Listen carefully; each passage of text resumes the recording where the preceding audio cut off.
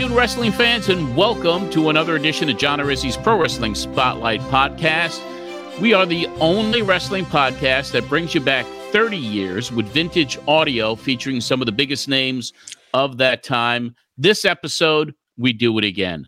We have a very special guest on today's show who was in the WEVD studios with me back on March the 6th, 1993. And we will review that episode with him today, and it's going to be a wild one. The Pro Wrestling Spotlight covered all the news and breaking developments that happened in real time, and now we get to relive those historic moments right here on this podcast. Today, we review the Pro Wrestling Spotlight morning show, Pro Wrestling This Week, on 1440 WNYG in Babylon, New York, and then the evening show, The Big Show, on WEVD with vintage clips from those broadcasts from March the 6th, 1993. I want to remind everybody that our Patreon account is very important to us. It helps to cover the production costs for this show and the distribution of the show. And I would appreciate your support. If you're not currently a member of the community, why don't you just go to patreon.com/John Arezzi. $5 a month gets you in the door, and that gives you access to, right now, 194 shows. Actually, 197 shows. And then we have earlier shows from college, when I was in college with Pro Wrestling Spotlight in the 70s. And, of course, we have other exclusives for you as a patron. You get photo sets from the 1970s. You get 8mm films I shot from the early 70s, including Andre the Giant's first match at Madison Square Garden, March 26, 1973. So much more. Vintage audio, vintage video. We have Zoom calls. We give away vintage wrestling magazines to some of the patrons in the upper tiers. So join it today if you haven't. That's the patreon.com/John Arezzi, patreon.com/John Arezzi. And our eBay store is rocking as well. There's some really cool vintage stuff up there that I put up over the last week. So if you're a fan of vintage wrestling memorabilia, old rock and roll memorabilia, I have some pictures I shot back in the day of Journey and Queen and Billy Joel and Paul McCartney and Elton John and on and on and on. Those are all up on our eBay store. Just look for Matt Memories there. So we're gonna have we have a lot of stuff up there. So anyway, I'm gonna get right down to it. I'm gonna bring Marsh on. Marsh, how you doing? Hey, John, I'm doing really good. I am excited about this one. Me too. This episode was so cool to put together, or even chop up, I should say, because there's a lot in here. When I heard it, I was like, I hadn't heard it in 30 years. I heard a little bit of it when we were doing that best of what's coming up in 2023 from 1993, and hearing the entire show, it blew my mind. This show blew my mind. So without further ado, the guy that was in the studio with me on March the 6th, 1993, has agreed to join us tonight, and I want to welcome and bring on my dear friend, Conan. Conan is here with us. Conan, how you doing, my friend? Yo, what's up, John? What's up, Marsh? Hey, how you doing? All right. It was great to see you at Cauliflower Alley reunion and see you get your award and see Ray with you and that was great to see you there, man. I hope everything is going well for you first and foremost. Yeah, it was good to see you and everybody there, Kevin Sullivan, and I hadn't seen Sabu in a long time, and just it was a great atmosphere. I'd never been to it. I always heard about it because I would always read it in Dave's Meltzer's newsletter. Yeah. And but I really didn't know what to expect, and it was a really nice experience. Medusa was there, and it was really nice. I really enjoyed it, and I thank you for being there and putting me over. Yeah, and being asked to MC, it was very special for me. The second year I did that, and with Medusa, and Jimmy Hart was there as well. So it was a lot of fun. I enjoy the fraternity of everybody that has been in the business over all the years, and that is a very worthy organization that helps the people that were in this business that need help. And so that was a pleasure, and it was great to see you. But you, of course, host right now. You do so many things. I mean, you are not just with your podcast, Keeping It 100, which I am an avid listener of. Thank you. But you're still involved in the business in so many other ways. But today we're going to talk about a historic visit that you made to New York on March March of '93. Before we start, I just wanted to ask you a question and make a comment. The first question: why do you have all these pictures of all these bands? Were you a photographer back then, and you could get a backstage pass, and that's what you did in WWE, or how? Well, I was always a photographer. I mean, I started shooting pictures at wrestling when I was young. 14. I was 14 when I started shooting wrestling professionally. I was 14, 15 years old. But I always. But how would you get a pass to get ringside to take pictures? Well, I mean, I started off as someone who I started Freddie Blassie's fan club. That got me backstage for the first time. And then I started through Freddie, and then I just started taking pictures and selling them. Okay, let me ask you this question. Why would Freddie answer how old were you? 14, 15. He's one of the most popular guys in wrestling. Why would he answer a 14-year-old? Out of curiosity, he was flattered that you had a fan club for him, or what? Yeah, here's what happened. I had designs. I wanted to start a fan club for him. I didn't know what I was doing. I said, you have to. Back then, back then everybody had fan clubs, right? But you had the back of the magazine. Let me just tell everybody that doesn't know the wrestling magazines back in the day. All right, like towards the back or in the back, right? Am I right or no? Yeah. Yes, you are. Yeah. They had like wrestlers, Bruno Sammartino's fan club, this guy's fan club. And if you like that wrestler, you joined the fan club because you guys were all fans of this guy, and they were like pen pals and shit. It was really wild. That doesn't exist anymore, right? Yeah. No, it doesn't. And I, Freddie for me was just somebody that I used to buy all the wrestling magazines, all the Newsstand magazines when I was a kid. I mean, and Blassie was a guy who was a babyface out in California. He was a crazy, tremendous heel on the East Coast. He had recovered from all these life-threatening injuries, and he was just so believable. Great personality. Oh, my goodness, yes. So Jeff Walton ran Freddie Blassie's fan club before I did. He's in California, right? Yes, and then he handled all the publicity for the Olympic Auditorium, and I based on what I had learned, you have to have a permission slip from the wrestler and to start a fan club. So I wrote up this little permission slip. I, Fred Blassie, give John Arezzi permission to start a fan club in my honor. And here I am. I go to the dressing room at Madison Square Garden. There's all security guards there, and so I said, I want to see Fred Blassie and get him to sign this. And they looked at me like I was nuts. But one security guard, he was a little younger, he said, hold on a second. And he took the piece of paper back into the dressing room. And about 10 minutes later, he comes out and it's signed by Fred Blassie. So I was like, okay, I didn't get backstage at that point. So I was like, and my friend who was with me, he's like, he just signed it himself. Blassie didn't sign that. So I mailed it to Jeff Walton in California, and I asked him if it was authentic. And he sent me a package back with all kinds of Blassie programs and a letter saying, it is Freddie's autograph, it is his signature, you have permission to start the club. So I started the fan club and started writing my own little newsletter called King of Men, I called it. And then I'd mail it to Jeff, who was friends with Fred, and Fred would read these newsletters. And all of a sudden, I started getting letters from Blassie. I mean, he was like, I thank you so much for starting this. And then he would say, I'm going to be at Madison Square Garden on March 26th, and I'd love to see you there. So I took that letter to the security at the head of the, at the garden, and they took the letter in the back, and a couple minutes later, they're waving me in the back, and there's Blassie. And there he is. And I get to meet him and interview him. And do you remember what he told you the first time you met him? Yeah, he was just so happy that I was doing it. He was very gracious and kind. We took pictures. Cool. I did an interview. And he was very supportive of the club. And the club won Fan Club of the Year in 1974 and the best monthly newsletter. And he corresponded with me. And that's how I started getting backstage, was Blassie would let me backstage. And then I start taking pictures, and I sell a story on when he became a manager, managing Nikolai Volkov. And that was my first published story. But I didn't have a press pass.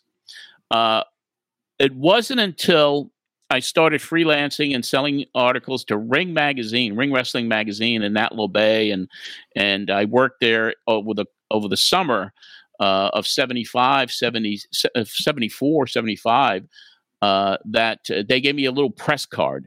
So I knew where Capital Wrestling, which was the Worldwide Wrestling Federation offices, were on 42nd Street and 8th Avenue in Manhattan. And I see this little guy called Willie Gilzenberg, who they said was the president of the WWF. Okay, so I follow him into the hotel where the office is. He gets in an elevator. I get in an elevator, and I knew the office was on the second floor, but I pushed the top floor, like floor 17, and the door closes, and he goes, "Oh, you made me miss my floor." So I gave him an elevator pitch. Literally, I'm from Ring Magazine. I want to get a press pass. Can I, da da da da da? And all of a sudden, he goes, "Follow me." And so, and then the second floor, he opens it up, and then there's the Capital Wrestling offices. He opens it up, and there's Gorilla Monsoon, Arnold Skolin, and he goes, "Arnie, give this kid a press pass." So I got a photographer's pass, and then I was at ringside shooting pictures next to George Napolitano and Bill Apter and, the Japanese photographer. Paul Heyman? And he wasn't there yet. He came later on. So, I mean, beginning in January, I think it was January of 75 or March of 75, I was at ringside every show at the Garden shooting pictures. And that's why I have thousands and thousands of pictures now that no one has of every star in that territory. And I sold. So were you able to use the same press to take pictures of rock groups? No. I used to just go to concerts because I love photography. So I went to college in Boston. I used to go to all the shows in Boston. Billy Joel, Elton John at the Garden. I just shoot pictures because that's what I love to do. And now I have all of these archives of all of these vintage concerts, and I'm making them available on eBay now. That's huge, bro. I love them because from that era, and I have all the negatives and all that stuff. So I mean, my archives is pretty extensive. I mean, not only the 8mm films I have, and the videotapes of when we went to Southeast Asia together, and all that. I have so much stuff that I license footage now to different networks when they need. Good, bro. I'm happy for you. Good. I'm glad that you're able to monetize all of that. And then the baseball stuff, real fast. John Gibbons, when I worked for the New York Mets in the minor leagues in 1981, when I left wrestling for the first time, I got a job with the Mets, and John Gibbons, who was a first-round draft pick at the time with Darryl Strawberry, was my roommate. We shared a house together. And that's how I got to know John 42 years ago. And I kept in touch with him. I helped his daughter here in Nashville. She was trying to, get her career started. And before you know it, I mean, John and I are in business together. I represent him as his agent. I got him a book deal. And now we have this podcast that's it's lighting it up. I mean, because this guy's like this simple man, everyday guy. He's a straight shooter, and the podcast is very entertaining. So that's what I'm doing today, and I'm doing this. So I'm having fun with my life, man. Good.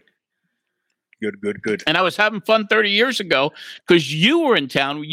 Dave Meltzer had introduced us because Ron Scholar, who was a listener to the radio show, wanted to bring Lucha to the United States. And I got a hold of you through Dave, and we started talking. And this week was when you flew to New York to have meetings with Scholar and myself about bringing AAA to the United States. Really? So this is the night it happened. And Scholar, as we'll hear, is in the control room. He was in the studio that day. Okay. So this was where it started, man. Wow. Yeah, I never heard this. Yeah. Yeah, it's going to be fun. So, right now we're going to go back 30 years. And Marsh, I mean, I want to give it to you to kind of lead the way where we can reminisce with Conan and talk about this historic night in the studios of WEVD in Manhattan. Yeah. I mean, and something that I took away from this too is just listening to Conan's podcast and hearing him speak at the thing. 30 years ago, he was the same guy. I mean, you were the same guy back then, just as honest and open, and I love it because we even open up this show different than all the other ones because there is no Don Liable, there's no news capsule. He's in Massachusetts covering Kowalski versus Honky Tonk, and that comes up later. Yeah. Definitely comes up later. But so how we're opening up this one today instead of Don Liable is actually the first meeting of Terry Funk and Conan. I'm just going to go to it if you're ready to hear it. Let's do it. Let's hear it.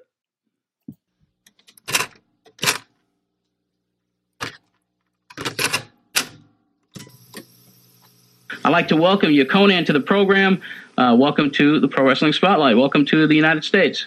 All right, thank you very much, and I'm happy to be back in the United States. I grew up in Miami, and I'd been away from here for about 2 years.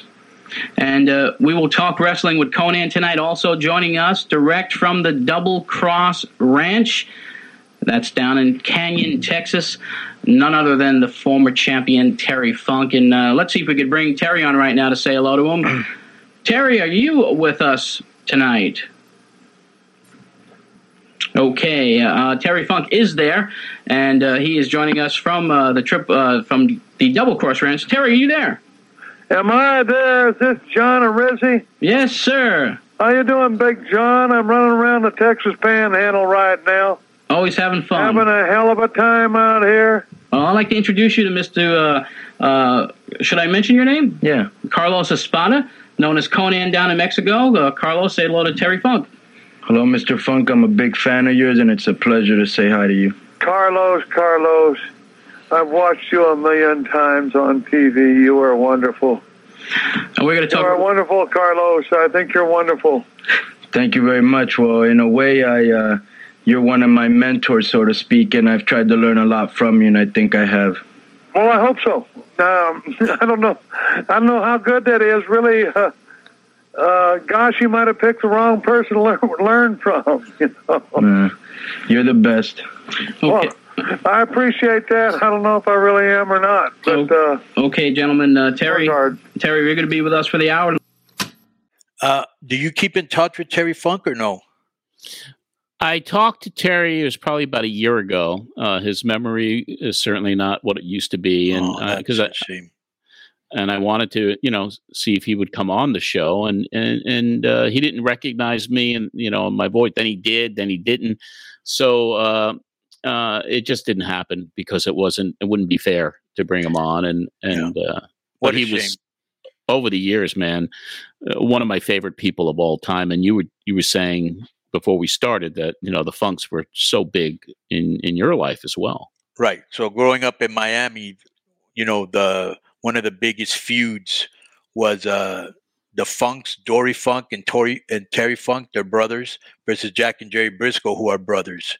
And it was just incredible. The heat, the wrestling matches, a different psychology, different time, different type of wrestling from today. But it worked back then, Probably wouldn't work now, but maybe, who knows? But it worked back then, that's for sure. And, and then when I finally got to meet him, he's such a great, charming, cool guy, just laid back, doesn't act like a diva, just a great human being. Did you meet him for the first time when we did that first AAA run in the United States, San Diego? Because we gave him an award. So that was the first time. And, and then later in ECW. Special. Later in ECW. And then we did that whole angle in Chicago in 1995. Right. Remember that show? That we almost caused the riot? Yeah. Yes. Yeah, because that was me and you and bringing it in. And Paul Heyman was involved on the ECW. It was kind of like ECW meets AAA meets International Wrestling All-Star. So it was a show that the WWE owns. They have that show because ECW's production crew filmed it. And that show was there. And I had spoke to somebody who saw the footage and was like, this is phenomenal, but they're going to keep it buried and no one is ever going to see it. I mean, that show is like one of the most spectacular shows that I ever promoted. It'll surface somewhere. I hope so. Yeah, that's it was amazing because we had Cactus Jack in a 6-man tag with Rey Mysterio and Sabu, and it was. Bro, I remember that. I got into the ring. I remember there's a run-in or something, and I'd never ever in my life been hit that hard with a chair. He hit me really hard in the back, and I was like, "Oh my God, what are you doing?" And he goes, "I'm just trying to protect your gimmick." I go, it's just a gimmick. Well, once he hung Perro Aguayo with the rope, because he'd come in as a second and was a babyface, then he turned during the match.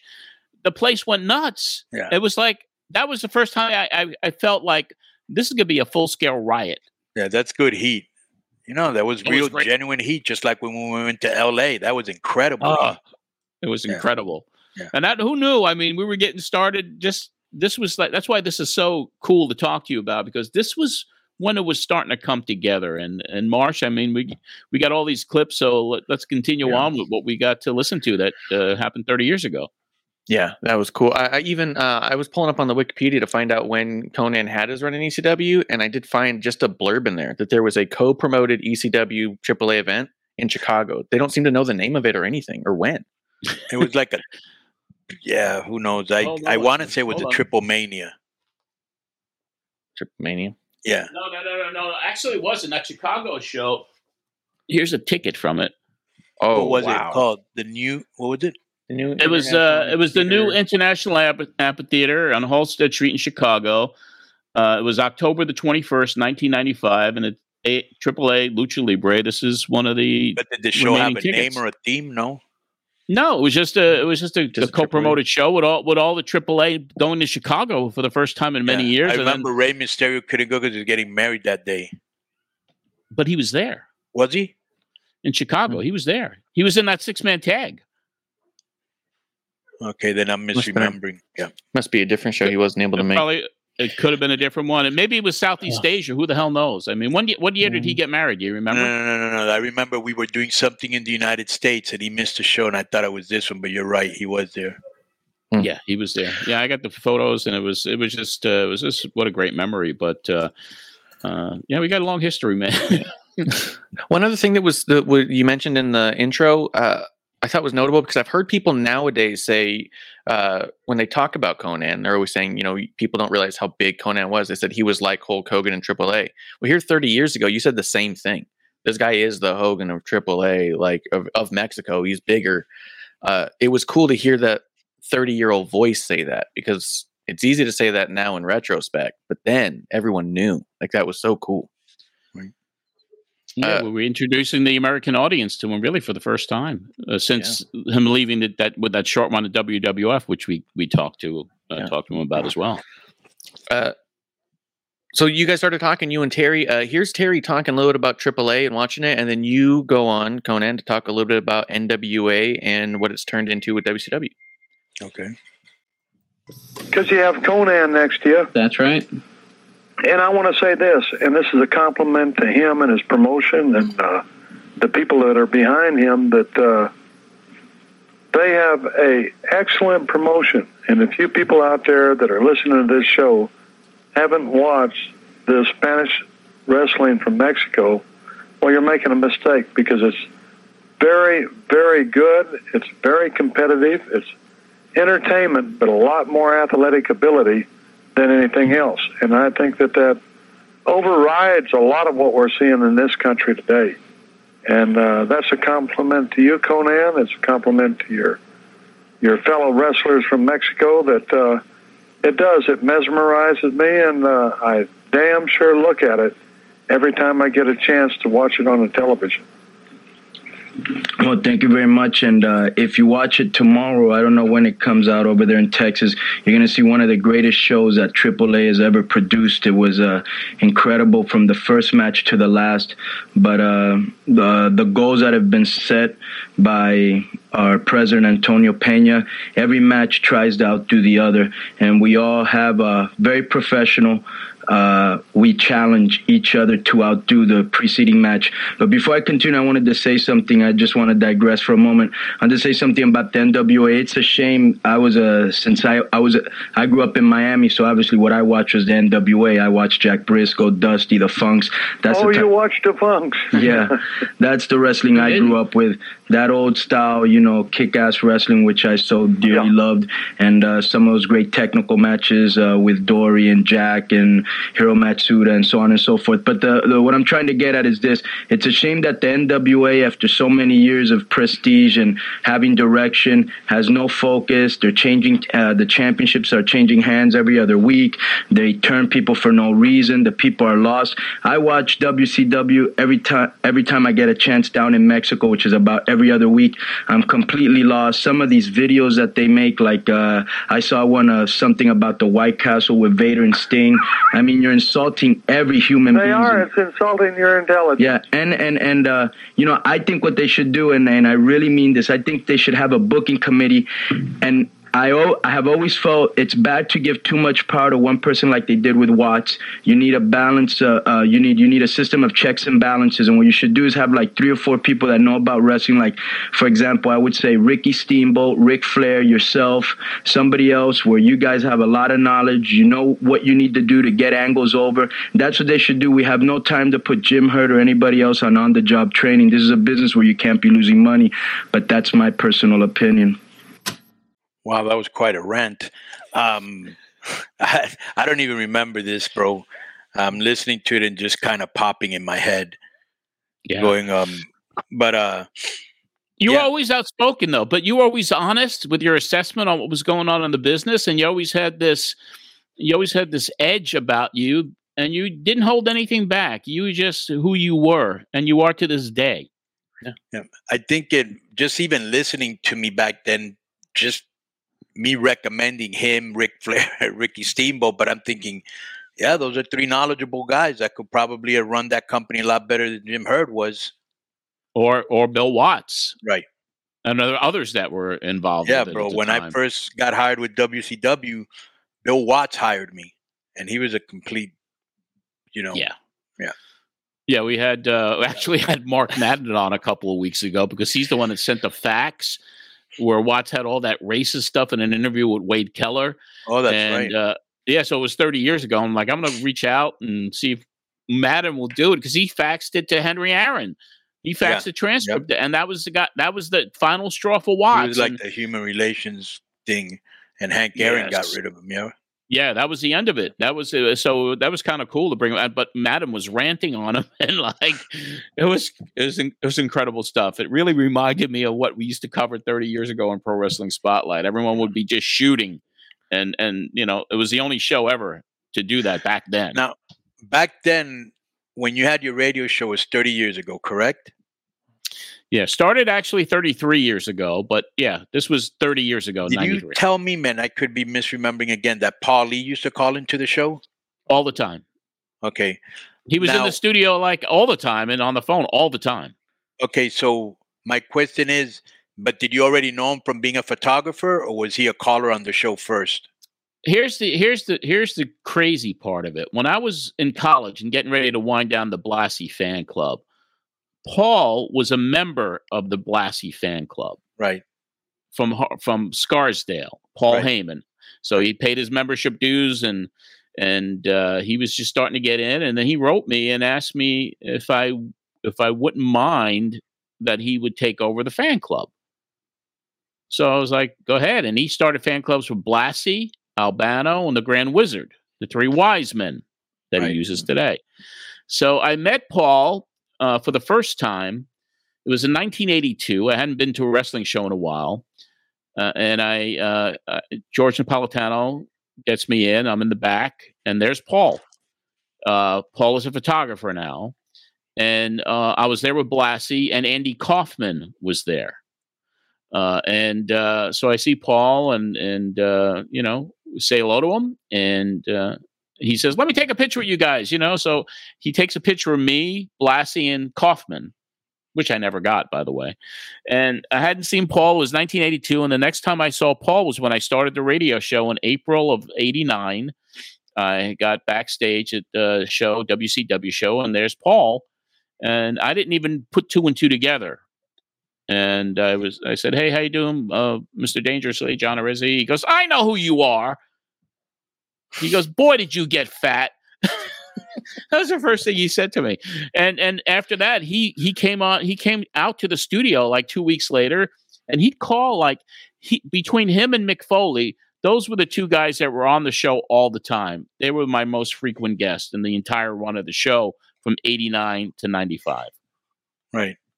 Did you ever go to any of his ECW shows? I went to all of them. Really?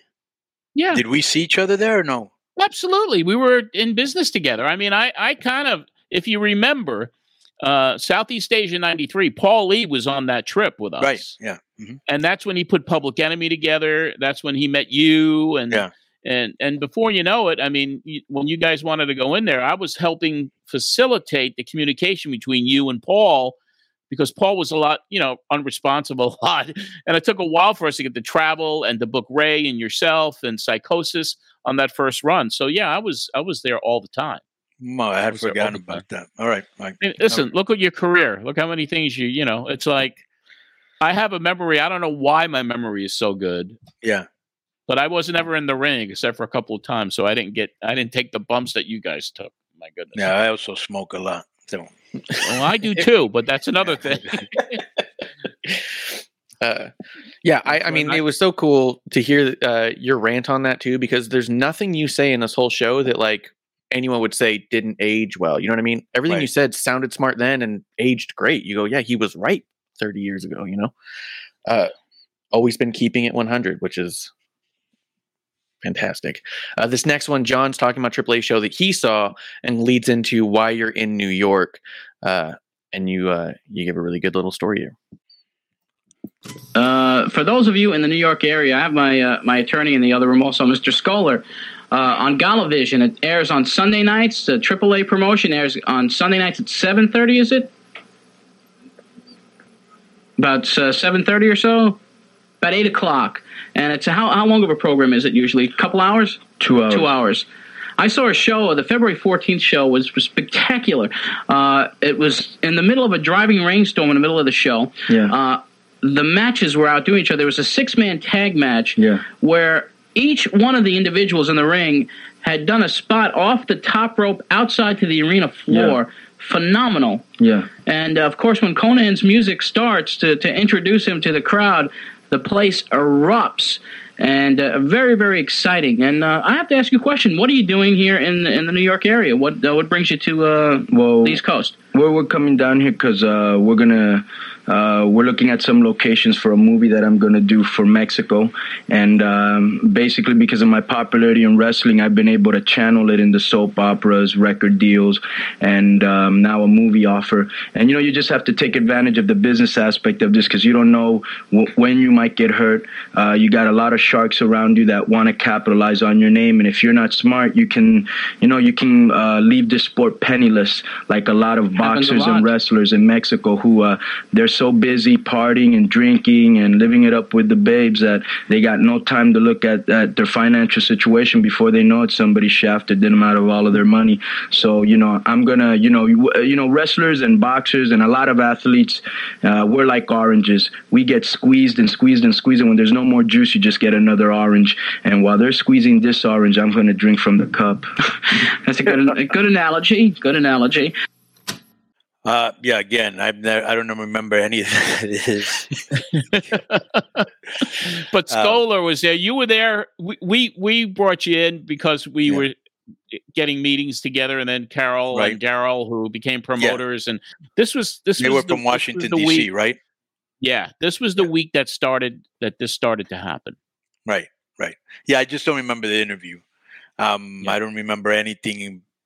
I'm hearing it literally probably for the first time since I ever said it, but it's just cool to hear,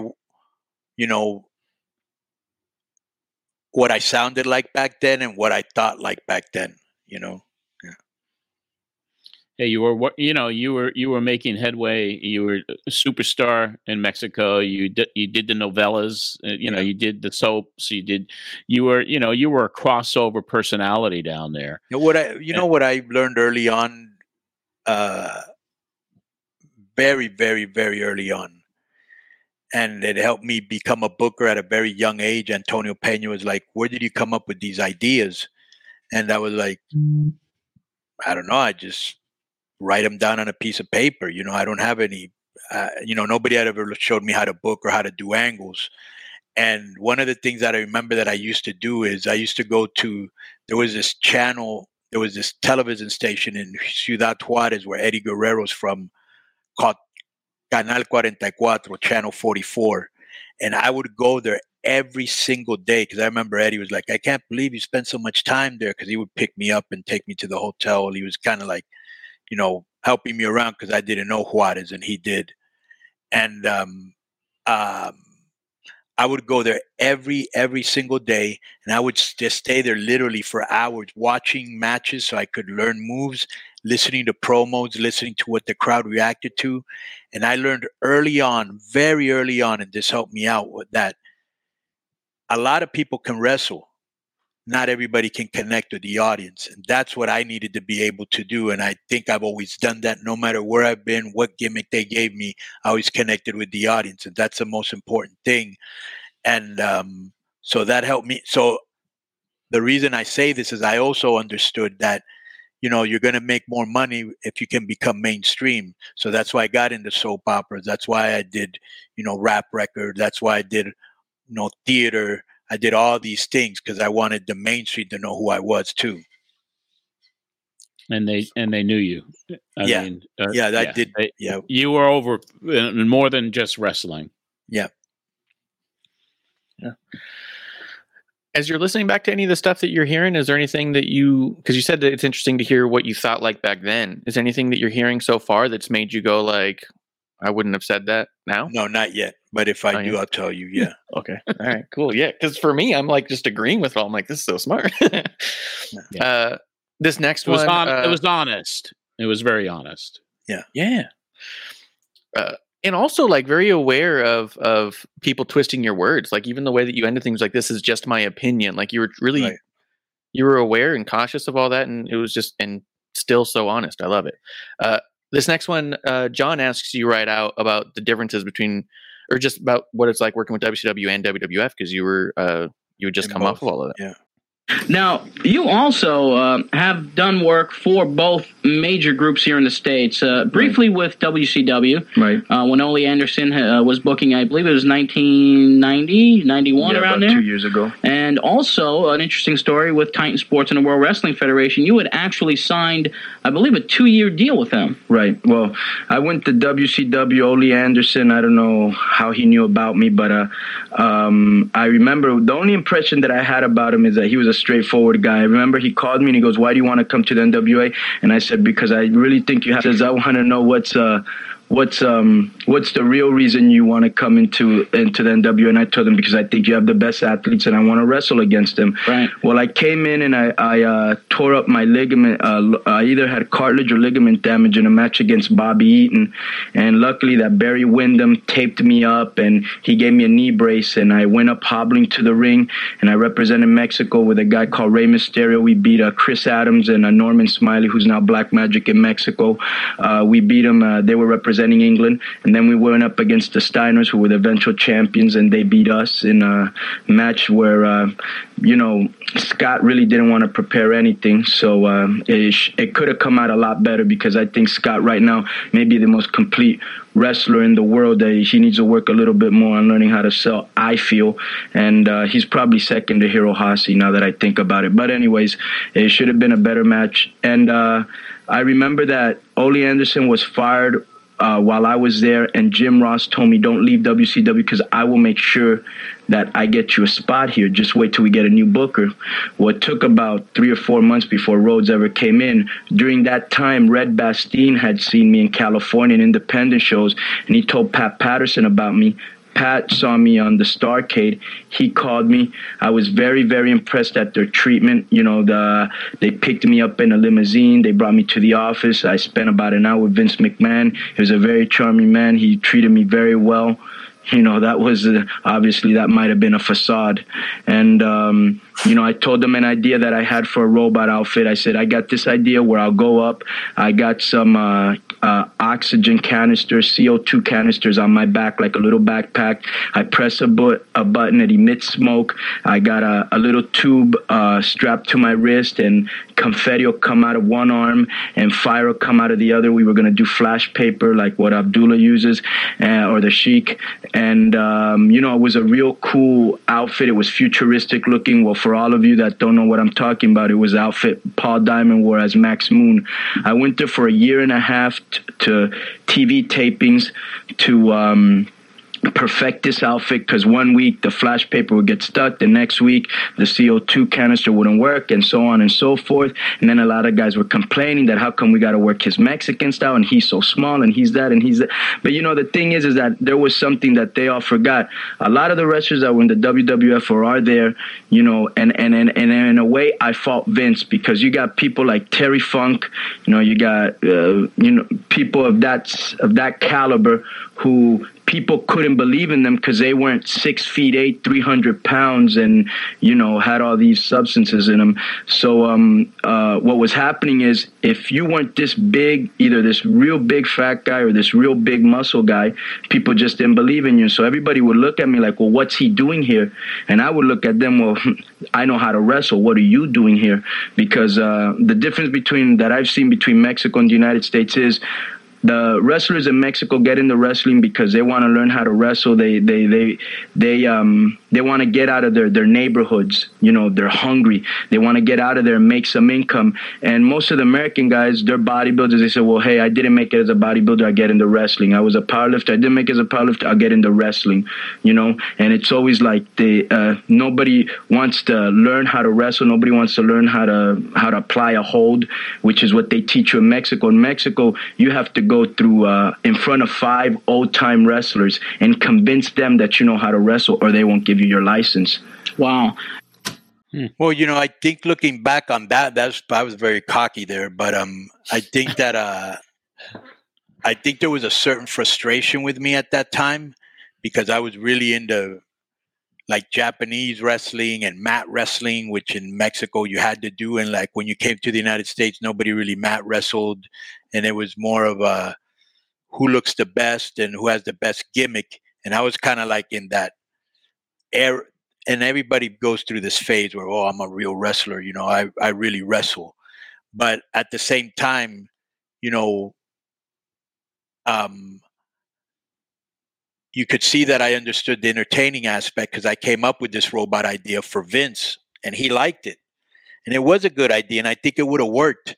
The only problem is, I just got tired of lugging all these fucking boxes around the United States, because I would have to fly from Mexico to LA, pick up all the boxes, okay, check them in, and then let's say I flew to Boston, and then I had to go to Cape Cod, which just actually did happen, and I had to take, I don't know, it's like 2 hours away, and unpack the box. It was just a pain in the ass, bro, and I just got tired of doing it, so I just quit showing up for TV tapings, and they fired me, which I really didn't care at that time, because I was fucking like hot fish grease at that time in Mexico. So I was like, fuck it, I don't care.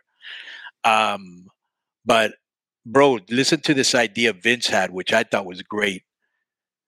He wanted actually to put a jetpack on my back and have me fly from the entrance into the ring. Can you imagine how over I would have been? But then he found out, this is back then, that you couldn't do it because of the fire marshal or whatever. But this is why this guy's such a genius. He goes, but that doesn't preclude us from doing it in an outdoor auditorium or stadium.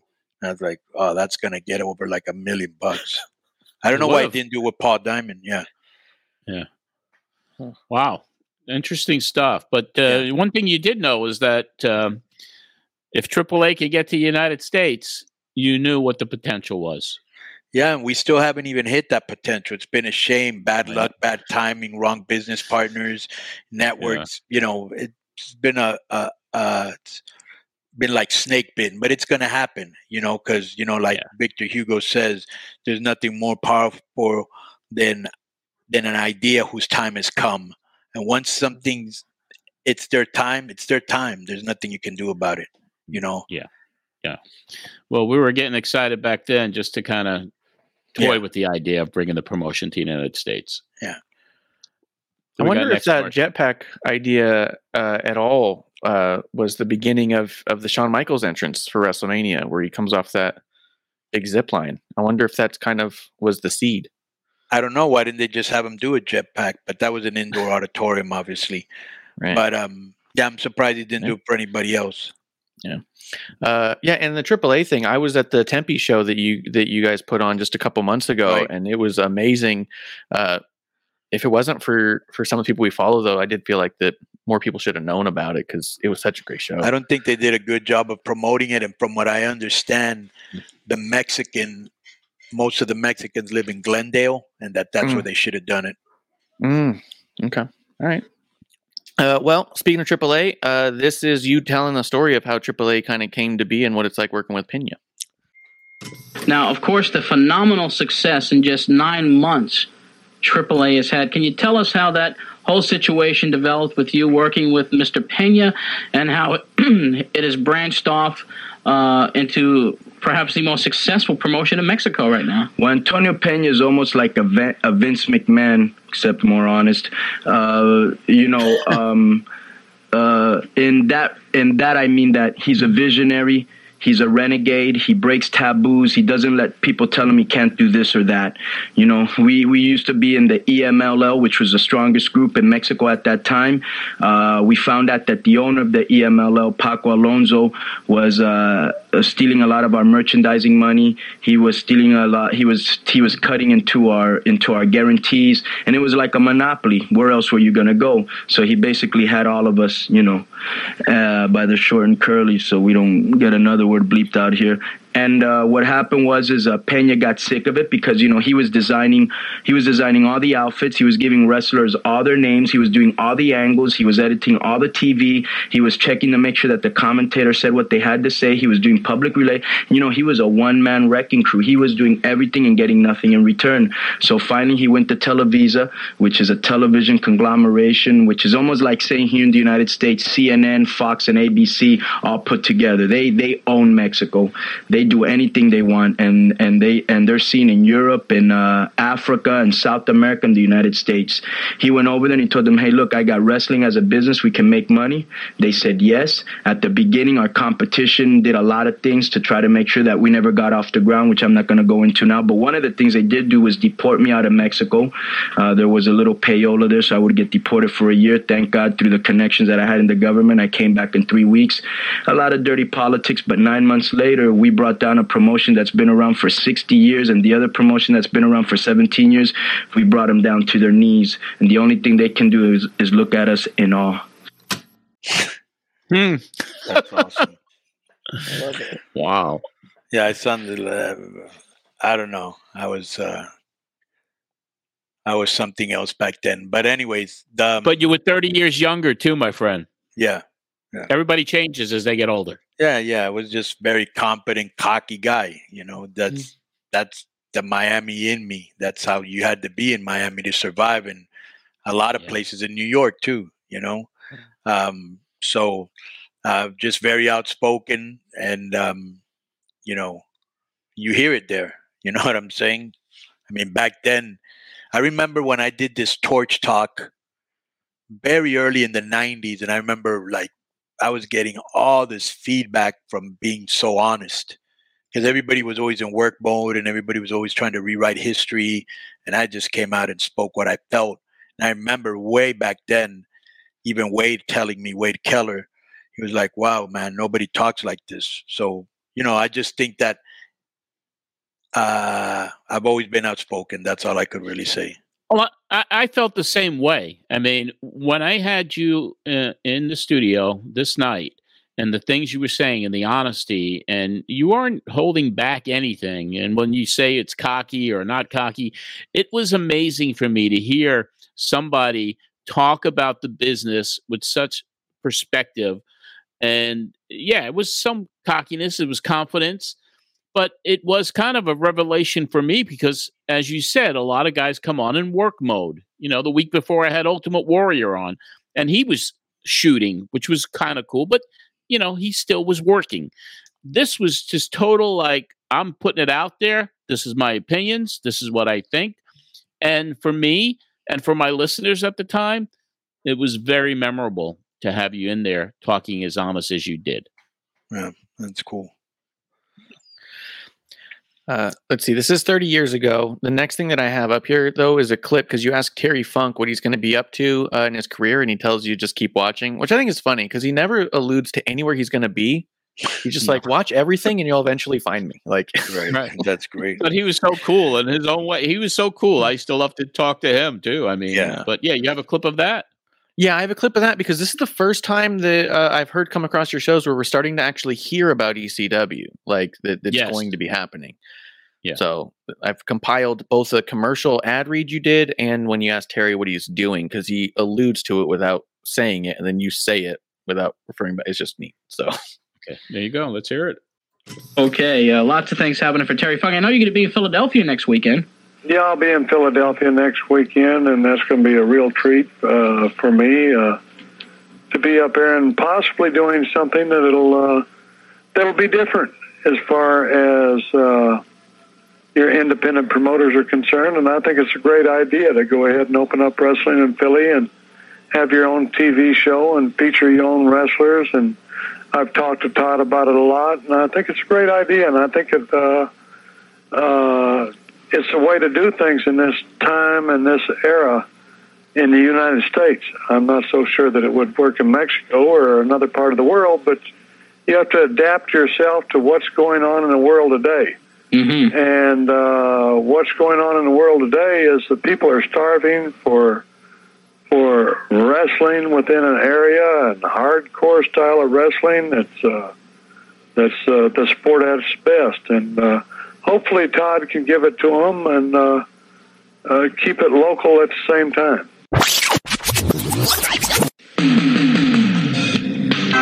Okay, we're back, and we also want to tell you about some upcoming events in the world of pro wrestling. ECW, the card we're talking about, takes place next week. That's next Friday night. The taping of the first 6 shows, which will air on Sports Channel in Philadelphia. It'll be held at Cabrini College in Radnor, Pennsylvania, in the Fieldhouse. Friday night, March 12th, 7:30 p.m. Saturday, March 13th, 12:30 p.m. That is Cabrini College at Radnor. Eddie Gilbert appearing at these tapings. Terry Funk, Jimmy Snuka, Sandman, Super Destroyers, all the stars of Eastern Championship Wrestling. For one show, it's $10. Or if you want to go to both shows, it's just $15. That's ECW, beginning April 6th on Philadelphia Sports Channel. And they're taping their first 6 shows next weekend. Oh, that's history, isn't it? Yeah, that is. That's very cool. So that's 1993, right? Yeah. Yep. That's when Eddie Gilbert was booking. That was before Paul Lee had come in. Right. And so and Todd it was still called Eastern Championship Wrestling. Yes, it was. Right. It wasn't until Paul Lee got in there and changed it up, and then Shane did the angle, and that's a show to look forward to, because I had Shane Douglas, Dennis Carluzzo, Todd Gordon, Paul Lee right after that screw job on the very next Pro Wrestling Spotlight back then when that happened in '94. So we'll have that to listen to down the road. Do you still keep in touch with Paul Lee? I've tried. Right. I've had some people reach out, and he's politely declined to come on the podcast. Right. But that's understandable. But always he's kind of reserved, bro. It's very hard for me to get a hold of him too. Yeah. Hey, listen, I know we had great times back then. He'd call me 3 a.m. He'd run ideas by me. He'd come on the show all the time. We helped each other in a lot of different ways back in the day. And I'll always be grateful. But it's just cool to see his growth from, you knew way before me. And, I worked for him, with him, and just to see where he's at. He's fucking one of the best to do it of all time. He's a genius, and it's compelling what they're doing with the storyline in WWE right now with the Bloodline. And I watch that program to see him and to see that storyline keep developing. He's someone that will go down in history as one of the most brilliant minds in the history of the business. Yep. Yeah. And every time you think he's done his best work and you go, well, that is what he's going to be known for, he does the next thing, which is his new best work. Like you just don't see that a lot. That is true. We do get into the phone calls. The callers were a big part of this. And to open up our callers, we got Mike from College Point. And you know who that is, right? No. Mike, you've heard of Mike Johnson, right? Yeah. So this is Mike Johnson when he was a listener of the program. Really? Yes. Me and him actually had a little bit of beef a couple of years ago. Wow. Did you? Yeah. Well, he started his wrestling career by calling into Pro Wrestling Spotlight, and this may be the first time you two ever talked. Yeah, for sure. Let's go back to the phones. Mike from College Point, you're next. Good evening, gentlemen. I have one question for each of you. First, all right. How's it going, Mr. Funk? Wonderful. First of all, Conan. Yeah. What did you think of Paul Diamond's pitiful attempt at imitating you in the Max Moon outfit?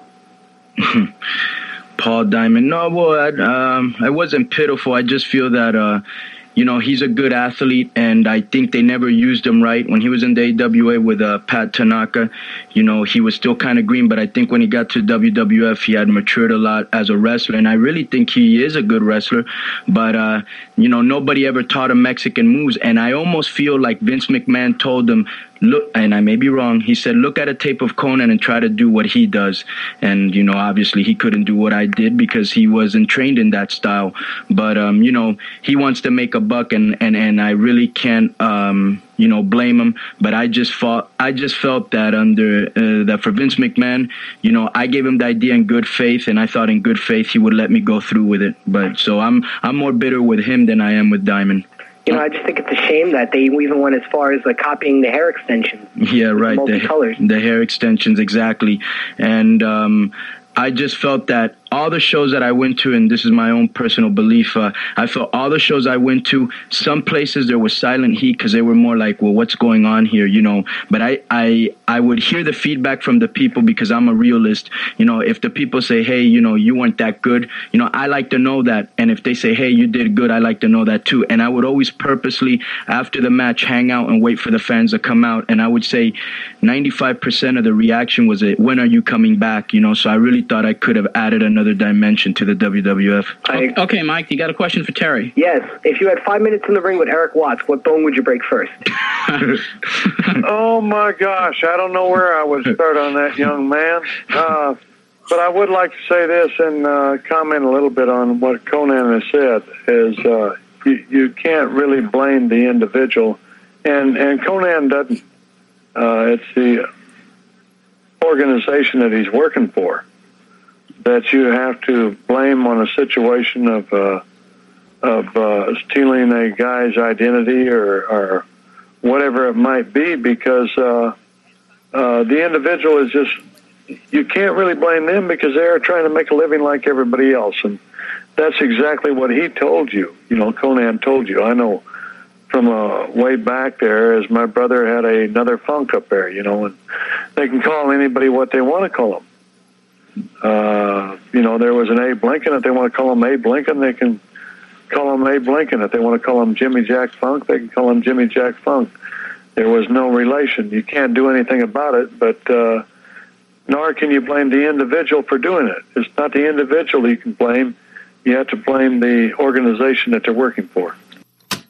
I don't know. That's very interesting because there's a point there where I said I should be bitter at McMahon, and I'm thinking to myself, why would I be bitter? Because I basically made him fire me by not showing up. But I think I was bitter because they put the outfit on somebody else, and it was my idea. But at the end of the day, they patented it. They right. used all your ideas are signed over to them, which I don't think I the realized intellectual at that property. time. Right. Yeah, that's what he did. That's what he was famous for too. So, didn't they pay for the construction of the suit too? I think I read that somewhere. They paid $13,000. That was very expensive back then. And the other thing is that I don't know if he believed him. He must have believed in me because number one, he let me do the 13,000 thing. He would fly the guy in from a lot of times from LA, the guy that designed it, so he could tweak it. And he also had the fly-in since I did not know American style. And plus, all I knew was lucha, and nobody could do lucha there. I think the only guy that came close was Shawn Michaels. They would have to fly in a luchador. So they must have believed in me, but I just stopped showing up. One AAA exploded, and we did that huge house in LA and the follow-up shows. Did McMahon ever reach out to you or pen you or try to have a working agreement with you, or was No, I think we went to them. If I remember correctly, we went to them because we wanted to figure out a way that we could do like lucha libre shows in the United States. And I remember Vince going, well, I don't know the only thing I could think of is we can let you use the same venues that we use. And I think our idea was like, well, nobody really knows us yet. We were hoping to have like 1 or 2 matches, like on the show. Right. 1 or 2 matches on the show or starting the show, however you want. And so people can start knowing what our product is. And then maybe we can do joint shows together. That was me and Peña's idea, Yeah. And then WCW, I mean, you did the deal with them and the one pay-per-view, but they kind of they didn't capitalize on what it could have what it could have been. And there was a lot of jealousy. Nobody over there had any understanding of the Latino demographic or lucha libre. If you remember way back then when the luchadors first came in, the announcers would very rudely and kind of unprofessionally be talking about other matches because they took that type of wrestling as a joke. But if you realize now the influence of lucha, it's ridiculous. Yeah, it's definitely been influential throughout the entire business. You got some visitors there. Yeah. All right. We actually have, out of all these people that I've worked with, that are in different promotions right now, whether it's Pentagon and Phoenix or Hijo de Fantasma, and we got another guy that's going to be debuting on Dynamite on Wednesday called Commander. This kid is sick, really good. Yeah. El Hijo del Vikingo. I'm great. sure I'm saying that wrong. Amazing. Yeah. When we went to the Tempe show, my girlfriend the whole time was like, "Who's this dude?" She immediately started following him, and we'd never been to like a.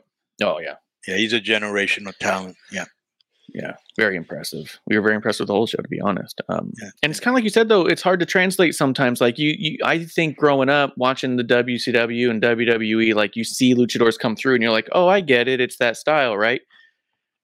I've even been to some local lucha store shows here in Tucson, but really the AAA one really made a lot of it connect. Where I started to feel like I was really understanding it in a way I hadn't understood it at all. It's a whole other world. Well, here's the thing that John can attest to is that the problem that American fans have, and even I had a little bit of a problem when I first started watching it, is that we're educated to a certain style. Just like when you watch Japanese wrestling, they have their own style and even their own universe where things make sense to them that maybe don't make sense in other places. And Mexico, the thing about lucha's funny because it's like a dream in real time. It makes no sense to the American eye because you're not accustomed or trained to it, but it's just like, like a dream, like you have dreams that sometimes don't make sense. Like, why am I in Tibet with my barber, in a bathhouse? You know what I'm saying? It's like, but it's a dream, right? Yeah. Why am I flying in my dream? You don't question it. You just accept it. And that's how lucha is. It's like it doesn't have to have logic. We're just trying to entertain you. Now, if there's a storyline, like the one I had with Perro that he knows it was layered, there was a lot of emotion, there was bloody, there was, it was a long storyline, so we do storylines. Yeah. Just, it is but not every match has to have a story. People just like to watch video game matches, wow, whoa, pop, pop, pop, pop, pop, pop. And then I'll give them a comedy match. Then after a comedy match, I'll give them a feud. Then after a feud, I'll give them a females match. You know what I'm saying? Just give them a little bit of everything. Yeah. Yeah, that was a big takeaway too. We even noticed that like there were certain things that we saw happen and could identify. If I saw this in a different show, I don't think I'd like this part. Like this makes no sense. But in the moment and surrounded by everything else, I was like loving every second of it. I was like, yeah. But when you're around a real authentic Mexican crowd, like if you can ever come down to TJ, which how far is that from where you're at? It's a little bit of a drive, but I'm not. Yeah, but far if you from there. can get a friend to come down with you or whatever, or if you happen to be in San Diego in the near future, you let me know. You go to a Tijuana show, incredible heat, incredible atmosphere, and that's what made me fall in love with wrestling, and that atmosphere is still there. That's great. That's awesome. Yeah, I'd go to San Diego semi-regularly. But as we're kind of going through the show, let me see. There was a couple things that happened here. Oh, Terry did break down what happened with WCW in the I Quit match and how they edited it to make it like he had no offense, and that's one of the reasons why he left. Eric from Brooklyn calls in and asks Terry if he's going to come back to wrestling, and his response is yes. And he goes, where? And he goes, I don't really want to say. So again, and then he goes, eventually he says Japan, and when you ask a follow-up, he goes, that's all I'm going to say. Okay. And then James from Lindenhurst asks Terry about his fight in 72 against his brother in the tournament, and if he was pushed into doing it, and he said he wasn't, but he doesn't think he'd ever be able to beat his brother in a fight, so he doesn't want to do it because this is big brother. Which brings us to the next phone call. It was from Oscar from Queens, who asked you guys both a good question, which actually leads both of you into kind of goes back to what you're saying before. You kind of start talking a little more fan style towards Terry. You kind of double down on that in this, and I thought that was just really cool. Go back to the phones. I'm going to go to Oscar from Queens. Oscar, you're next. Yes, hi. I just wanted to say that I agree with both of Conan's and Terry's comments about wrestling in general, and I just wanted to add that they were both speaking with a lot of candor. Now, just one question for each of you. It's the same question. I just want to, just different opinions. Would you ever reconcile with the respective promotions that you separated, with you, Conan, the WWF, and you, Terry, the WCW? Well, I would reconcile with WWF or WCW just for the simple fact that I feel that I have something to prove in the United States. I think I've proven a lot in Mexico, and I want to prove to the fans of the United States who I am and what I'm about. And the only thing that I would do is make sure that the contract that WWF gives you, basically, I think you're only promised like $150, and I think you're only promised like $50 per match. You're not even promised medical coverage. I remember I asked Vince specifically about that. I said, what's the deal here? What if I get hurt? He goes, well, our history shows that we take care of our people. I was kind of so excited that I was even being considered to be brought into the WWF. I probably would have signed for, a WWF t-shirt. I just wanted to be in there. But now it's a whole different game. I see that Vince, when he treated me nice initially, might have just been a smokescreen. I would just make sure that I got certain specifics down in the contract, how much money I was going to make, if I'm going to get a percentage, how do I know what percentage I'm going to make? Because they say you get a percentage of the gate, but who figures that out? And how do you know that the person that's figuring it out isn't ripping you off? I'd make sure that I got the percentage that's entitled to me. I'd just get a lot of specifics, but yes, I would go back. And Terry? Well, I'll tell you something. First off, when you are a professional wrestler, is you want to accomplish certain things and reach a certain level in your business. And it's a very unusual sport because it is worldwide, but it's not worldwide. Conan has become a star by working extremely hard within his country. And a superstar he has become. And he knows that he has ability, and he knows that he can do the job and do it well. He would like to show that ability in the United States. And before the Galavision came into being, he couldn't show his ability. But right now, because of Galavision, he is a star within the United States and a star to be reckoned with. And that's what the United States promoters have got to take into consideration, because he is very hot in this country right now. I know that I've gone to Europe and I've gone to Japan and everything else, and it's very important to me to be looked at not only by my peers in the United States, but my adversaries and peers throughout the world that say, hey, gosh, this guy really is that good. Hey, this guy can put people in the seats no matter where the arena is. And I truly believe that of Conan, and I still believe that of myself. As far as WCW is concerned and ever going back there and everything, it would be more difficult for me to go in there than Conan, because I've already proved that I am capable of drawing money. I've proved that I am a good wrestler within this country, but I would like to prove it other places around the world today. Even still, and I'm an old fart too, if you want to put it.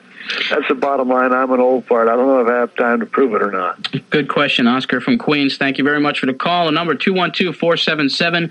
Let's John, go. Yeah. Can I say something real quick to Terry? Sure. It's, to me, believe me, and I just want to say this on the air, I'm very flattered that you think so highly of me, or that you even know who I was. I had no Watch you all the time. I didn't know that you knew me or even watched me. Oh, absolutely, because I'm a fan of your television production down there. Thank you. I'm a student of the game, and I watch everything and anything I can get my hands on, and I have so many beautiful memories of you. When I was a kid, I used to go watch in the Miami Beach Convention Center, and I somehow, right now I'm not a heel, but when I do turn heel, you'll see that my style is patterned after yours in many ways, and I feel that you're a legend, and you've really inspired a lot of wrestlers, and I really think that to this business, you're just a genuine, to me, a living legend, and I really feel that one day, maybe in Mexico, maybe in Philadelphia, in an independent promotion, either you and I are going to have a tag team match together, or maybe we'll be looking at each other eye to eye. But either way, it'll be a great pleasure for me, and I think a big treat for the fans. Well, I want to say one more thing, and that's just not to put, pat you on the back or anything like that, but anytime, because it's not a pat on the back, it's the truth. But anytime you say, well, how do I know you? How do I know Galavision? How do I know AAA? Because I keep up with this, with my profession, because you have to be on top of it. And whenever I'm sitting out there in Los Angeles and I turn on the TV and I see a bunch of guys that are out there that are outdrawing everybody else and doing business and big business and bigger business than the WWF or the WCW at that particular time, I say, hey, what's going on? Why are they doing it? And that's why I tuned into the thing, and you guys hooked me too, like you hook everybody else in the country. Thank you. And it is. You do get hooked. Once you watch the show one time, you're hooked. Wow, that's incredible. Yeah, I don't, like I said, I'm sorry to be redundant. I don't remember any of this, but it's very cool that, I'm asking this guy, well, how do you know about us? Where do you watch us? Why would you even know who I am? And he's just basically, well, I'm a student of the game like you are, I'm just, I'm keeping on top of it. And he must have been, he was friends with Meltzer, right? Back then? Yeah, he had a good relationship with Dave. Right, so I'm sure that Meltzer was telling him, hey, these guys are doing monster business, or he's reading it on The Observer, but he was obviously up on his game, which is pretty cool, How old was he back then, would you say? Wow. I would have to say late 40s, early 50s. Right. No, maybe probably mid to late 40s. Right. 30 years ago, because he's in his mid to late 70s now. Right. So he was just, staying on top of the game even back then. Yeah. Yeah. And what a great athlete and performer. And you're talking about drawing heat. This guy, he did it all. Yeah, he was the best. If you don't know much about him, and I think people that listen to your show probably would, because they're more like old school wrestlers, is like, go back and watch Terry. He was incredible. Yeah, absolutely. Yep. Let's see a couple more things. In your ads, you have Early Earl is in studio, and he brought caps for everybody. So again, with the cap saga, the paint guy, They were my sponsor, man. They were my sponsor. And I got a kick out of this one too, because you say that if you find one of these, Earl, or I think the other guy was Tom, if you find them that you'll get a discount. But the way you had worded it made it sound like kind of towards Conan, and the guy had to correct you. He was like, Conan doesn't work for us. And Conan does say, no, but I do recommend this paint, and then sits back out. If you want to hear the entire show unedited, patreon.com/John Arezzi, and you can hear the whole thing. It's crazy. So funny. I like when you do ad breaks and the talent chime in, because I feel like what a special treat for the person who bought the ad, Oh, especially when Paulie's in the studio. He goes wild. Yeah. That's so this next clip, I've only got 2 more left. This next one is 2 callers, Daryl from Manhattan and Lou from Brooklyn, because they kind of blend into each other, and it's still only like 2.5 minutes. It was kind of short because you knew Honky was on the line and you were trying to get to it, so you ran through a couple callers to get him. Yeah, I wish I wouldn't have brought him on. But anyway, it makes good radio. It makes good listening 30 years later. But let's hear that, and then we'll get to him. And number 2, Daryl from Manhattan. Hello, John. Yes. I have a question for Conan. Go right ahead. What are some of the champions in your promotion? Some of the champions. Well, we have what's called national champions, which obviously is self-explanatory. And I think the first one, it would be... Lismark is the junior heavyweight champion. The middleweight champion at this time, I believe, is Blue Panther. The welter champion is Rey Mysterio Jr., probably the hottest rookie in the world. And those are the champions that we have right now. We don't have a world title yet. And what do you think of the Global Wrestling Federation? The Global Wrestling Federation. That's another one that I was going to go to with Joe Pedicino until I saw what they were all about. I just really think the truth. I don't mean to talk bad about anybody, but it's almost embarrassing to watch that show. It's almost embarrassing, the production value, the talent, not all of it, and it's a pretty pathetic show. And that's basically my opinion. Okay, number to call 212-477-5610. We'll go to line number 4. Lou from Brooklyn, you're next. How you doing, Conan? How you doing? My question to you is, do you think the AAA promotion would ever hold events in the United States? Yeah, well, we held one in Los Angeles, and for those of you that don't know, WWF, I think, was running once a month or once every month and a half, and we outdrew everything they had ever done until Ric Flair and Bret Hart met a few months back. But we probably would have outdrawn them because we left 3,000 people standing outside at the Cal State Gym. That, by the way, was televised on Galavision, and we have a very, very strong very big following over there because, as you know, it's very multicultural city, and a lot of Hispanics dominate. But what I would really like to do is come into New York City. Okay. We'll move away from Hispanics, but we'll gear more for like the New York audience if they had the opportunity. What? Excuse me? If they had the opportunity to also include other than Hispanics, like in New York. Yeah. The thing is, and we don't want to make this just focus it just on pure Latin wrestlers. We want to draw everybody, and I think it's a time that the blacks had somebody that was a champion or somebody that had drawing power, and that maybe the Asians and whatever. We just want to draw people and have them watch our style, which we think is the most exciting in the world. Yeah, I was quite the advocate for AAA. I was, for Latinos, for the stuff that I've always stood up for, Lucha Libre. Those are the things that I believe in, that I think is very exciting and creative. And I think people, when they saw Lucha Underground, was the first time that they actually saw Lucha Libre on TV, where we weren't like the appetizer. We were the main course and the fucking dessert. And you were seeing pure Lucha Libre, and it was really exciting. And it just strengthened my belief that all wrestling is good. All wrestling has good and bad, right? But I just think that it's when you get 3 really good high flyers with 3 really good bases, Lucha Libre is so creative and so entertaining that even 30 years plus into my career, I still get excited when I watch matches, and that's what keeps me going, because it's so phenomenal and it's just so entertaining. And it's just a shame that it hasn't blown up in the United States yet. There's still a lot of ignorance to it and a lot of kind of disrespect to it, but we're going to make our mark one day. Yeah, it's never too late for that, man. I know that this is a country that it could go over huge. It could go over huge if it's done the right way.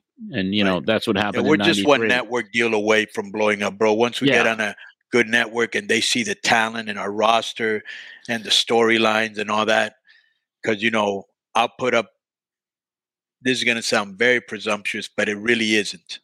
I'll put up my writing against anybody else's writing, and the people that I know can write a good show with me. I've got some really smart, savvy, crafty, on the pulse of everything people, and we're going to put together some good shit once we get that deal. We're negotiating as we speak, but once we get a network deal, it's going to be a whole different animal. Yeah, I've seen it. I've seen what it could be, right. And I hope and I pray for that to happen here in the States, because it's long overdue. Bro, how funny was it when you went to that show in Nashville? Yeah, which was mostly lucha libre, and how hot the people were for everything. It just showed right there what the potential is. Right, and that's Nashville. And that's Nashville, Tennessee. Right. That's right. Is that where you're at now? Do you still live there? Oh, I'm still in Nashville. Yeah, I've been here 22 years now, man. I love it here. Yeah, Nashville's very underrated. People think it's some hick town. It's very nice. Oh no, it's huge now. I mean, I've seen a lot of changes, and now now they're building another new stadium, and now they're negotiating to bring a WrestleMania here. So it's ridiculous. And a League Baseball team. They already have offices set, and a huge Mexican population. Yeah. They just brought soccer here, and it's doing really well. So I mean, it's just in a major metropolitan hub now, and of course, it's Music City, and I came here for the music, and it's been a good run. 22 years here.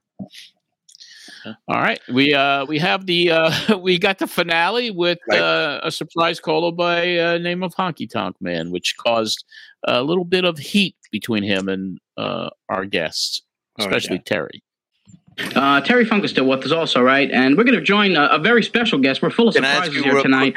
On line number. So Honky Tonk Man, was he in New York, or was he in wherever he lives? And he was in Massachusetts. He was in Massachusetts. He had just wrestled Killer Kowalski. Right, and he could hear this in Massachusetts, the show. He probably, because it reached 7 states. But Donnie Leibel had something to do. Donnie probably had something to do with it, I would think. Right. Yeah, but he called just to kind of, I had just gotten back to. We're recording, right? Yeah. This still. Yeah. I had just gotten back to WEVD. I had a lot of heat with the WWF at the time because of the steroid stuff, the sex scandals, all the stuff that I was talking about. I lost the time slot after, I had the partnership with Russo, and then all that went crazy. But I got back on the air, but the WWF was sending legal letters because I was going to bring Nails on. And I was very scared that there could be some legal ramifications. So I didn't want to go into that scandal stuff and cover what was going on in a way that I did previously. So here's Honky calling up to stir some shit. Right. And right after the match, he even says he just got done. So he just got done with Kowalski. Yeah. Number 3, direct from Massachusetts. We're going to talk to the Honky Tonk Man.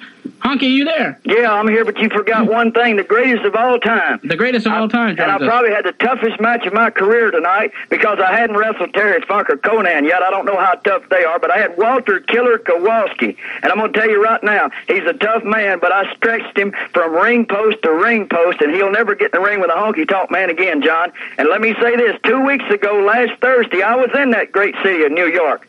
Compliments of the federal government. That's right, a subpoena from the U.S. Justice Department to testify in front of the grand jury investigating the WWF and Titan Sports. And believe me, they asked a lot of tough questions, and I gave them the answers that they needed. Well, I'm sure the people in Connecticut appreciate the plug. All I can say is this. I need some answers. Will you answer them? Answer them the way that I need them answered. I can tell you this. I answered the questions to the best of my ability with the most truthfulness and all the knowledge that I had. With all the knowledge you had? And I'm a book of knowledge. And you're a book of knowledge. The greatest of all time. And Terry Funk, if you ever come out of retirement and you want to wrestle somebody, I'll shake, rattle, and roll you. What a way to close the program out here. Honky Tonk Man. Oh boy! And Honky, when are you going to be back up in this area for wrestling activities? I want to know who his lawyer was. The wrestling, who was your lawyer, Honky Tonk Man? Who was your lawyer? The lawyer. It was the U.S. Justice Department lawyers. These are federal prosecutors, 2 FBI agents. They depositioned me for Okay. We don't want to get into that. Hey, listen, guys. I'm going to tell you all something right now, okay? Hello, gentlemen, champions, they even asked me a question men of about wrestling, superstars. Ranch, and I had to tell them what the double cross was all about. You told them what the double cross is about? You better believe it. What am I supposed to... Guys, we only have a couple minutes to go here, okay? We got a representative of the station sitting in the other room freaking out. This show is being listened to by the man himself in Connecticut. So say hello to him. Go ahead. Say hi. Hi, Vince. Bye, Vince. Okay, guys. Listen, Honky, are you there?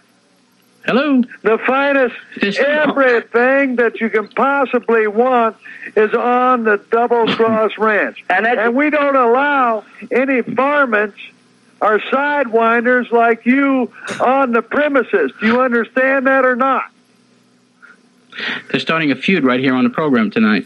Honky, are you there? He's gone. Terry Funk is gone. Who is gone? What are we doing here? I got to cut him off. Okay, Honky, listen, thank you very much for the phone call, wherever you are in Massachusetts. And Terry from the Double Cross... Give me the order. Get off the damn phone right now. We was having a fine conversation till you got on the air. He's gone. He's finished. Just hang up the phone. Honky. I thought he was going to talk about Donnie Leibel that brought him on to talk about that match with Kowalski tonight, but I guess he had some other things on his mind. We got about 1 minute to go here, and hopefully we'll be back next week to talk more wrestling with you. The worst wrestler in the world today. Well, he's the very worst. I can't think of one person that I would like to go into the ring with more than Honky Tonk, because I would assure myself of a victory going into the ring against the Honky Tonk, because he is such a lousy, poor excuse for a professional athlete in the 90s. Wow. Terry. Yes. We got to wrap it up. We only got about 30 seconds to go here. I'm not ready to wrap it up. Well, we have to cut. Our 200th show is next Saturday. Maybe you could join us for the 200th show celebration. I want to thank Conan for stopping by here in New York to visit us. And Terry, I want to thank you for appearing from the Double Cross Ranch. Terry, we'll talk to you next week, okay? The Honky Tonk is a moron. Okay, gentlemen. Listen, we will return next week, hopefully to talk more wrestling right here on this program. Until next week, Conan, thank you very much for coming by. Thank you very much, and I just want to say bye one more time to my idol Terry Funk, and a little bye to Vince. What comes around goes around. That's crazy. Wow, that's a great. Isn't that crazy shit? Yeah. Oh my God! When I heard that, I hadn't heard it for 30 years. I didn't remember it. See, that's what I got. I got the advantage of listening to these tapes. That's why my memory is good, because it just refreshes back in. Right. Yeah. Yeah, that's what it does with me too. Woo! Crazy stuff. Yeah, that's good stuff there, and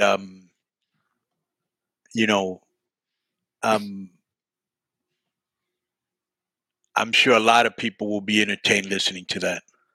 Oh yeah, and that's just clips. Go to his Patreon to get the whole thing. Yeah, and listen, Joe Feeney is your producer, right? He does all your, because I sent you both of you guys links. If you guys want to use any of it, feel free. All right. I think you'll get a kick out of it, especially with the Disco commenting on some of this stuff. I think you guys could have some fun with it if you'd like. Yep. My pleasure. And like I was telling March, if you find anything in the future interesting, informative, controversial, funny, whatever, just send it to us and we'll credit you guys. Oh, we got a lot. Believe me, we got a lot of stuff coming up because, basically what the listeners have in store for them, just looking at, I'm just going to pull something real fast. Yeah. It's like at the end, he's trying to wrap it up and you just twist the knife a little bit and you're like, just real quick, Vince McMahon. Like these are the next 10 shows, and guests include DDP, first time ever on the show, Cactus again, Nikolai Volkov, Meltzer comes on pretty frequently. Medusa makes her first appearance. Jimmy Cornette, obviously, he was a regular guest. Poffo again. The Cactus Jack injury against Vader. Paulie in the studio. I mean, it's like it's just gold. This is gold. I got, over 300 shows that I did. And just listening back at them, it was just kind of like, boy, this was groundbreaking. It was cool stuff. But what's even better is being able to bring somebody like yourself who was there 30 years ago, because a lot of these guys are not here anymore, to listen and get your opinions and just get your reaction on what you said 30 years ago. Yeah. Well, it's a great trip down memory lane because I didn't remember any of it. And just funny to hear my voice 30 years ago, how I thought, how I expressed myself, how I carried myself. Yeah. I don't have a lot of stuff from way back then.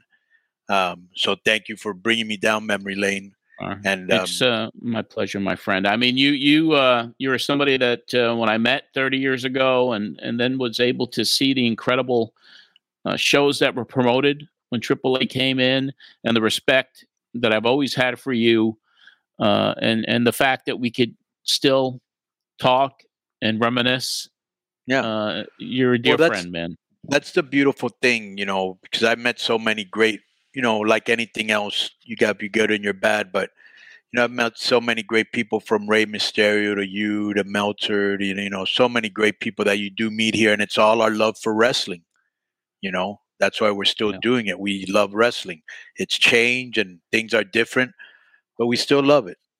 I still love it. And, I'm glad that you have your own podcast and you're finding your way, with so much competition and so many people trying to make money off of it. But you have something very special there, that has some value. Thank you.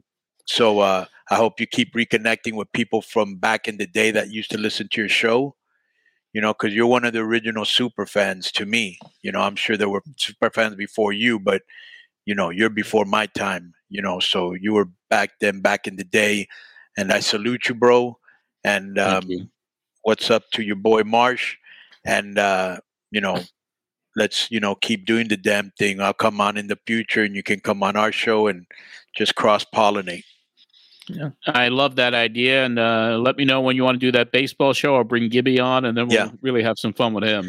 That'll be at the beginning of baseball season because we do our picks. Yeah.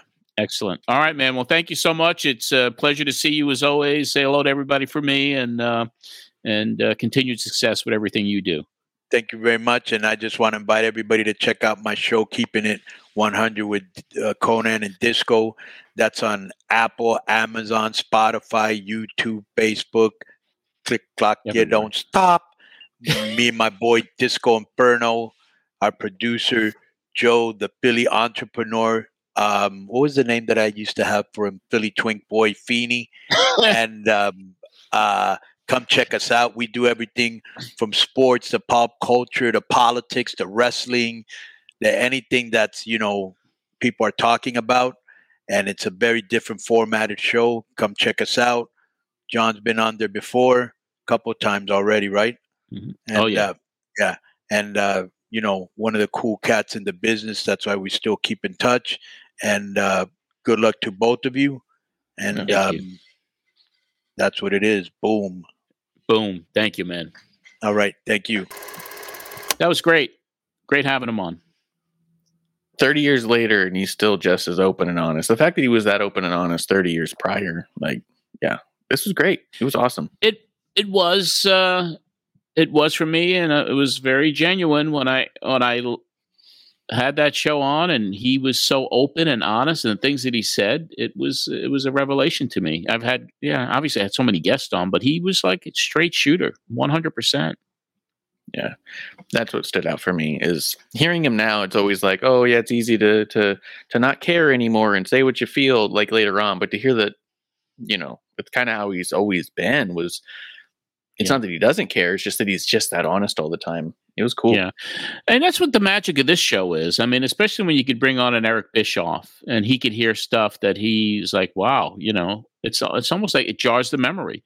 Yeah. I can't, obviously Conan didn't remember a lot of the stuff that we, back in the day with ECW. I mean, but look at the careers that these guys have had, and look how many years have gone by, and how many things they accomplished, and how many people come in and out of their lives.